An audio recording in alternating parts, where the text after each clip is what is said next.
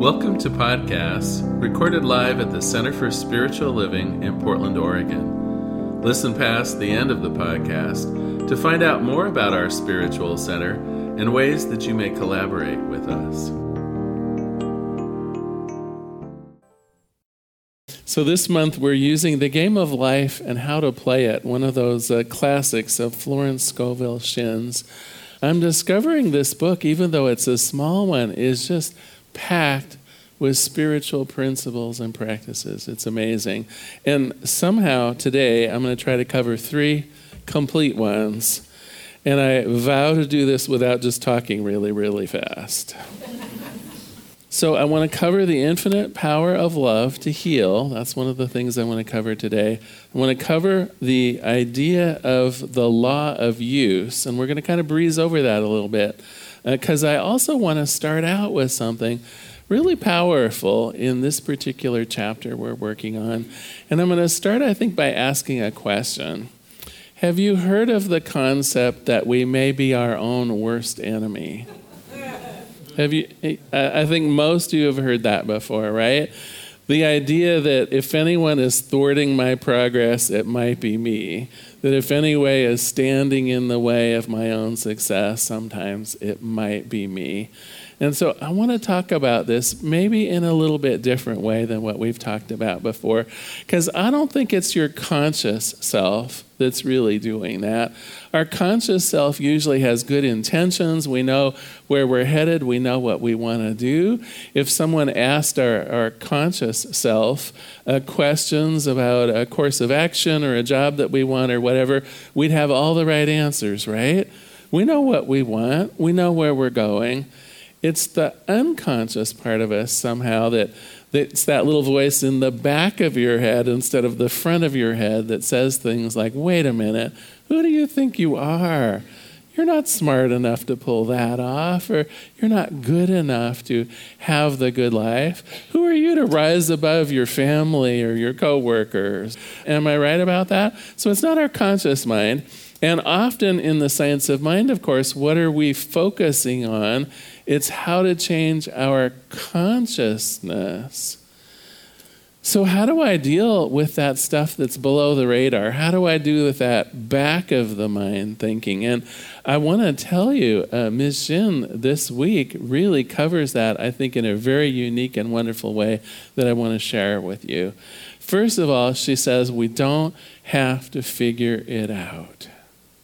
I know a lot of people, when they have some conscious doubts and troubles, will go to see, maybe a therapist or something like that, and they'll look deep into your past and find out, things from your childhood that maybe affected the way you think about yourself or your own perspective on the world, things that happened a long time ago. Interestingly enough, and it's not that that's a poor path to take, but I don't think you have to do that. And she advocates something that she calls casting the burden. The idea here is these thoughts, these negative self-perceptions, these ideas of not enough, these things that are standing in the way, those voices in the back of our head that say, you can't, it's too hard, you're not smart enough, or whatever. What if we could just cast them aside? What if we could turn them over to Spirit, and in Spirit's amazing and powerful and cunning way, they could just be relieved from you? That's her theory, and she has a little practice about it. You know me, I like to try these things out ahead of time before I try them out with you all. So for the last couple weeks, I've been using this practice, and I want to say my heart and my soul feel lighter for it. It actually does feel like a burden has been lifted from me. And it's a very simple practice, something you can do whenever you feel about it. She suggests whenever you hear one of those little voices, pay attention to what it's saying, and then use this technique. So now, she, of course, very much a Christian phrasing kind of person. So she says, I cast this burden on the Christ, and I go free to receive my good. And I would say, if that resonates with you, that's great. But also you could use the term higher wisdom self, right?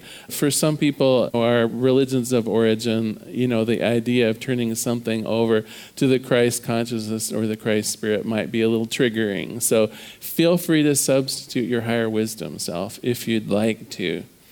So I cast this burden on the Christ within and I go free. I cast this burden on the Christ within, the higher wisdom self, and I go free. I cast this burden on the higher wisdom self within, and I go free. Because there is something that knows how to get rid of that. There is something beyond yourself, beyond your own figuring things out, your own having to puzzle through it. There is something greater than just you that can relieve you of that burden. And so I have a couple examples of here that I've been working on this week, not to overly divulge things that I'm working on in my own life. Some of you know that we've been working on having a house built down in Walport. So one of mine was I cast this burden of doubt on the Christ within, and I go free to have my house built in Walport. I mentioned, right, I've been doing this for a couple weeks. We have a new builder. I got to tell you, this surprised me. It's like, how could it be so easy, right? Do you ever doubt sometimes when things are so easy? And so in the same way that maybe in affirmation you're used to using that for claiming you're good, I would say this technique is amazing and equally powerful for releasing something that doesn't serve you anymore. So let's try it. Let's do the real generic one here, and feel free to replace the word Christ if you like with higher wisdom self. But let's practice this one together. So let me repeat it a couple more times, and then when you feel comfortable with it, join in. I cast this burden on the Christ within, and I go free. I cast this burden on the Christ within, and I go free. I cast this burden on the Christ within, and I go free. Doesn't it even feel good? I go free. I cast this burden on my higher wisdom self, and I go free. Now feel free to personalize it like I did. Remember, mine was I cast my burden of doubt on the Christ within, and I go free to have my house built in Walport. So, personalize it as you like, but think of this as a way, in particular, of dispelling those small voices in the back of your mind that tell you you're not good enough, that you can't do something, that something's too complicated for you. So you're casting away your doubt, you're casting away your belief in lack, you're casting away your fears, anything that seems like that roadblock. So on the conscious side, right, we have a great idea of how we want to live our lives. We have plans, we have ideas for making the world a better place and our own lives a better place, right? That's our conscious self. And when we say something like that, when we make a claim, as we should, if that voice in the back of your head says, who are you to imagine that that's going to happen? That's when you use this technique. So anytime you have a doubt, anytime you have a fear, let us cast it on to an intelligence greater than ourselves that can deal with this. Make sense? Okay, on to the law of use. I'm going to do a very short explanation of this because I think it's somewhat self-explanatory, but it's also one of those spiritual principles that, oh my gosh, if we ignore it, we're in sort of trouble. So the law of use, the spiritual law of use, simply says, if you don't use it, you're going to lose it. And I know that applies, when we have talents that we're working on, whether you've learned a foreign language or whether you've learned a musical instrument, if maybe you're an avid golfer or things like that, we know that with disuse, our ability to command those particular assets that we have diminishes over time. So it makes sense in a worldly kind of situation. What Shin says, though, is it's also true in our ability to interact favorably with spirit.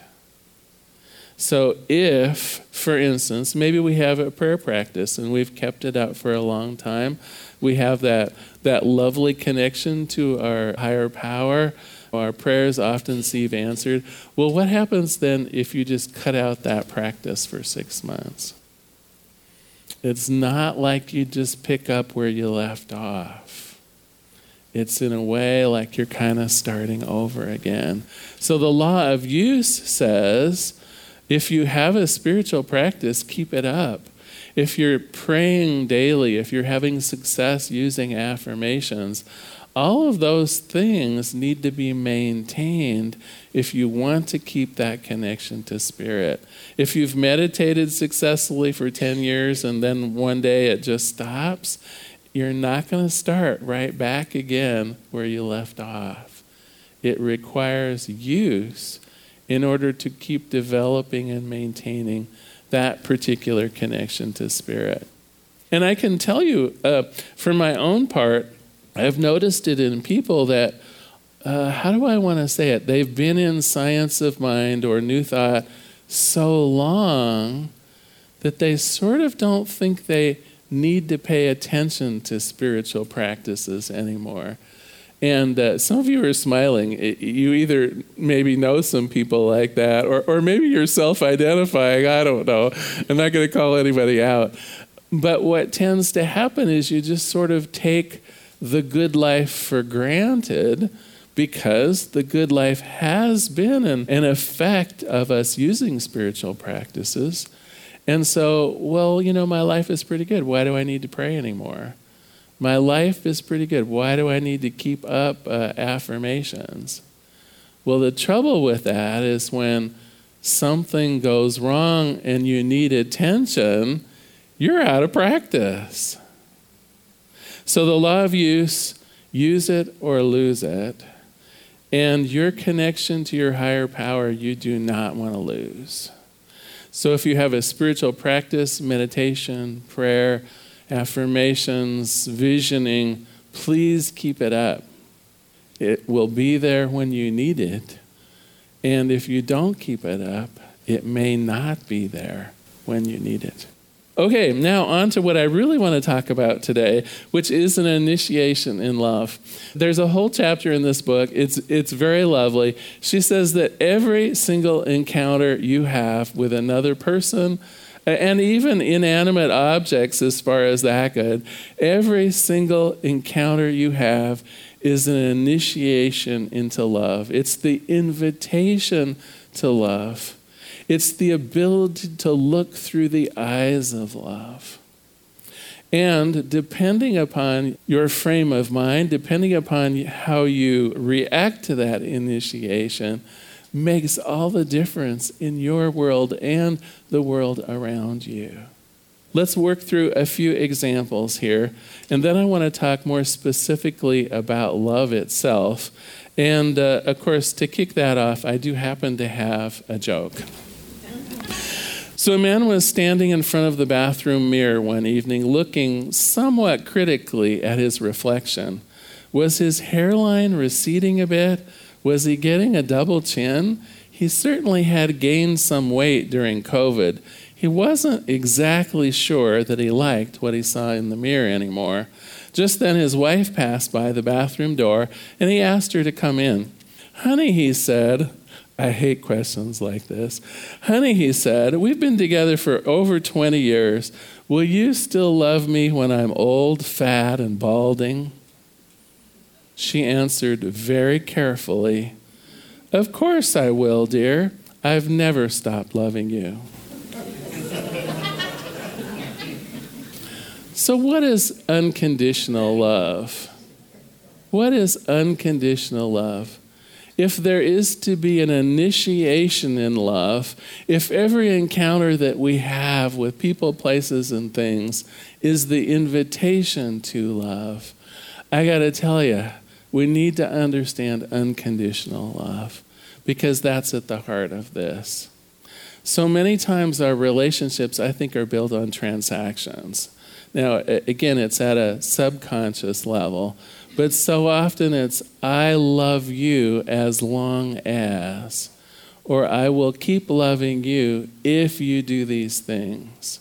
And of course, we never say that, but that's the kind of the understood nature of it, right? I'll always love you as long as these 7 topics are never mentioned between us. I'll always love you as long as you make sure you don't put your clothes on the floor when you change them, as long as when you use the bathroom, the toilet seat is up or down or whatever the preference is, right? We have all of these expectations of the people that we care for.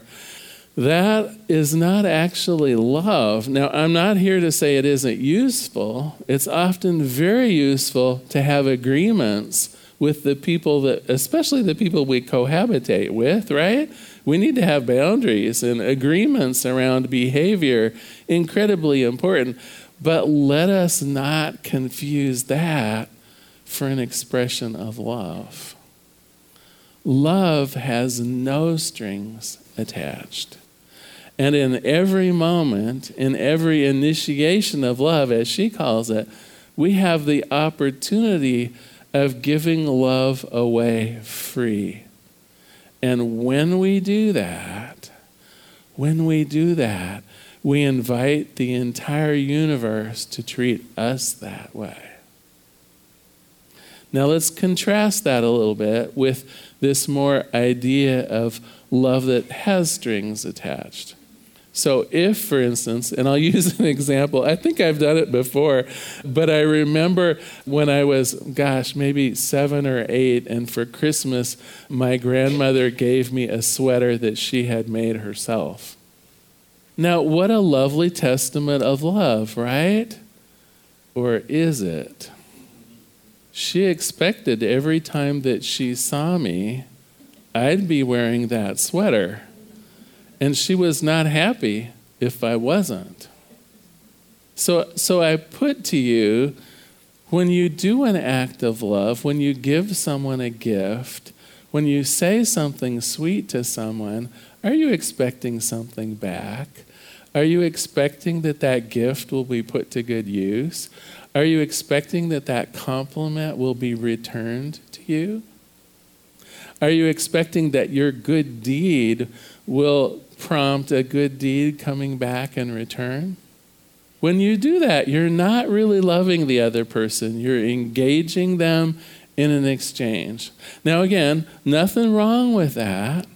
Oftentimes that's part of our social norms. Oftentimes that's a very gracious way of doing it. Oftentimes it's in the nature of being polite. Just don't confuse that with really sharing your love. Because your love, God's love working through you, never, ever has any strings attached. And when you encounter each person, if you can think of a way of sharing your love with no strings attached, oh my gosh. So let's think of some examples. One of the greatest gifts that you can give to any person is just listening to them. Isn't it true? One of the greatest gifts you can give to someone is just listening to them. And when I say listening, I don't mean getting ready to jump right in and refute what they're saying or planning how you're going to amplify it. We all know people like that. I mean just to listen, to drink in that person and their opinions and their ideas, not planning the counterattack, not planning how you agree even necessarily, just listening. It's not expecting anything in return. It's showing your interest. Likewise, something like an honest compliment is a sincere act of love. You're not expecting it to be returned, I hope. Right? Part of this is even our intention. Do I give a compliment intending that someone will find something about me to be complimented? I don't. I mean, I hope not. So something like a compliment, when it's sincere and not just made up, what a lovely gift. What a form of unconditional love. I'm going to skip ahead to our homework. So your homework this week is going to be, how can you show your unconditional love to everyday strangers? Our unconditional love with people we already know is actually a little more complicated, and we're going to save that maybe for the master class. But how can you show your unconditional love to the checker at Fred Meyer? How can you show your unconditional love to the person on the phone trying to schedule something from your doctor's office or from someone at work? How can you show your unconditional love for someone on the freeway exit that is asking for money? How can you show your unconditional love to just people that you meet on the street? So that's your homework assignment for this week. It'll take a little creativity on your part. Because what? Well, it needs to be sincere. It needs to be not expecting anything back, right? And it needs to be heartfelt. I want to love you. I mean, not love you, but you know what I mean. I want God's love to move through me into the world. And right now, you are in front of me. You're the next person in line with a basket full of groceries. You know, what can you say? Can you talk about the smoked ham? My gosh, what a good deal it looks like you're getting on the ham this week, right? What can you say that is simply an expression of God's love with no strings attached? So that's your homework. But I want to get back to what we can do in terms of unconditional love around the people that we know, because it's a little trickier. We already have systems of transactions between the people that we know and love. We've already built up a series of give and takes, I'll do this if you do this, that kind of thing. So how can we become more unconditionally loving to the people that we already know and care about? One of them is, I think, to examine our motives. When we say something, when we do something, are we trying to get a certain kind of reaction? And can we minimize that? Do we need to have agreement? Do we have to be right? There's an old saying, you can choose to be right or you can choose to be happy. And I have noticed some couples in particularly, it does seem like there tends to be some rivalry or some friction around just wanting to be right, as opposed to allowing what? Differences of opinion. Unconditional love says all of our opinions are okay. They may not be my opinion. I might even think there's some serious things wrong with that opinion, right? We've got some things going on in the country right now, right, that seem like seriously wrong opinions. And yet, unconditional love would tell me they have the right to believe that. They have the right to feel that.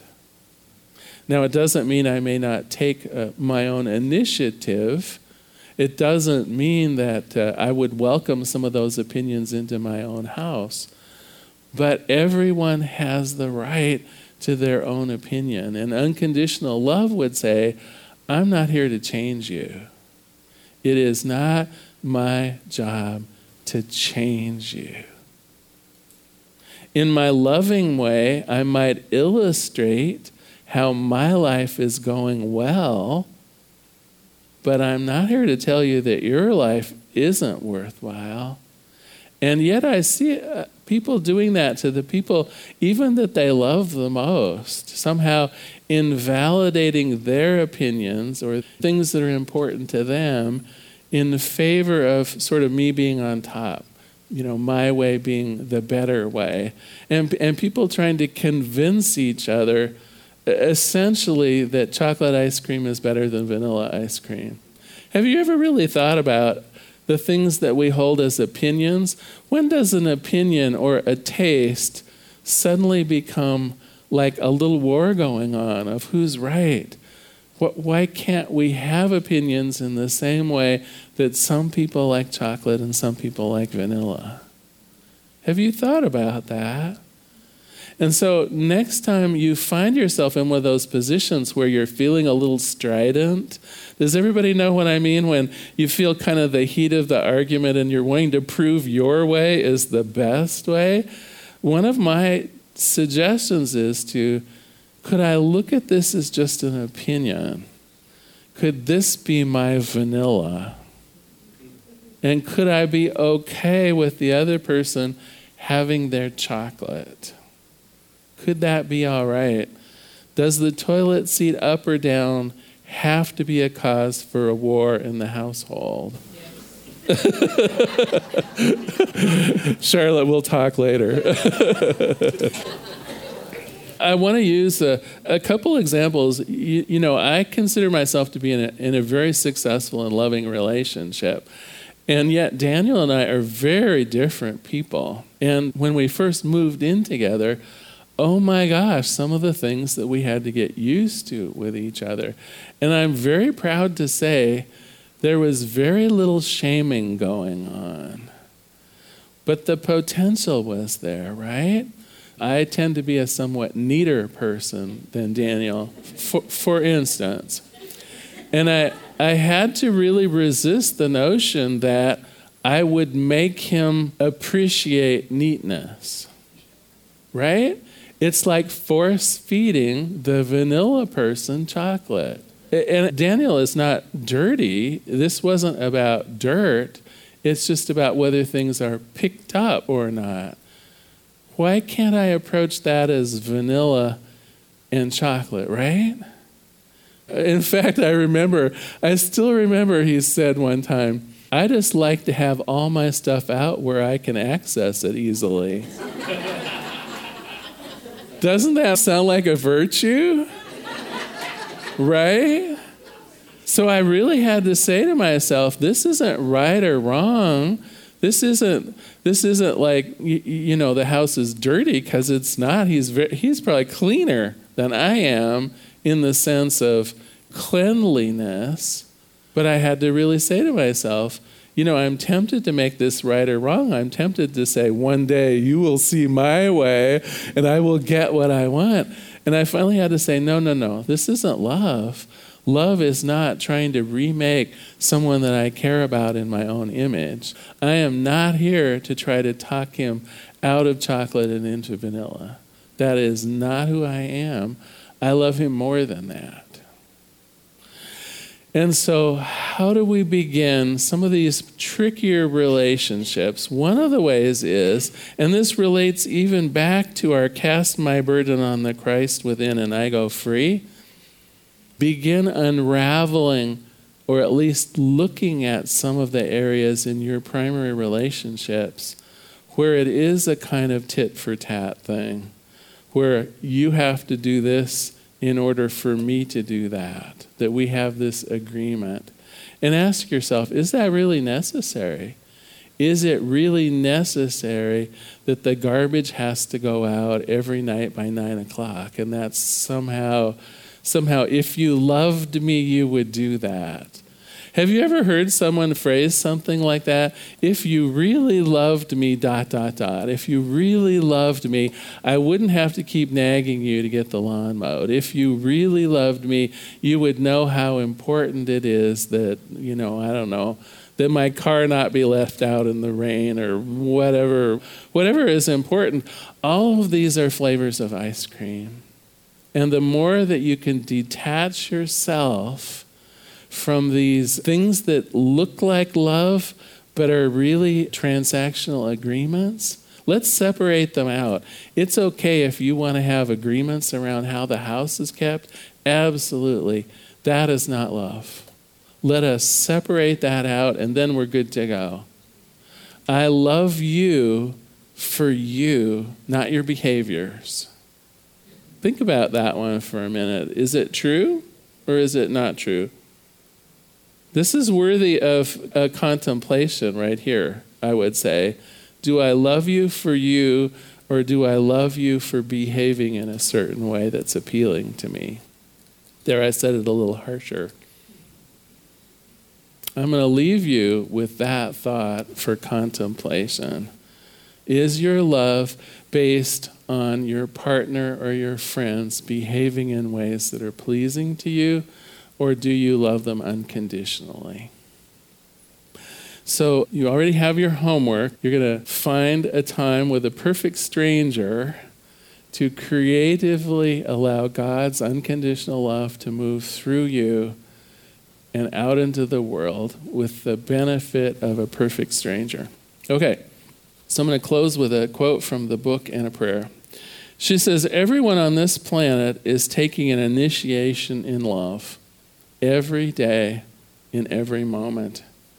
A new commandment I give unto you, that ye love one another. But real love is selfless and free from fear. It pours itself out upon the object of its affection without demanding any return whatsoever. Its joy is in the joy of giving. Love is God in manifestation and the strongest magnetic force in the universe. Pure, unselfish love will draw to itself its own, always and forevermore. Let us pray. There is one power, one presence, one life, and only one love. And what I know about this life and this love, that it is present everywhere. God is present everywhere, moving in, around, and through us, inviting us to be initiated into love. And on this day, I take up that challenge. My relationships are ever more unhindered with that need for something in return. My ability to love unconditionally is ever increasing. My life expands to allow more and more love to move out into the world to people I care about and even perfect strangers. And as it is true for me, I know it is true for everyone. Each of us has that ability to be initiated in love every day. With every encounter, with every person, there is a piece of that higher wisdom self ready and willing to share God's love. And for this, I give great thanks. I let it be. And together we say, and so it is. Thank you so much for being here today. Thank you so much. Thank you.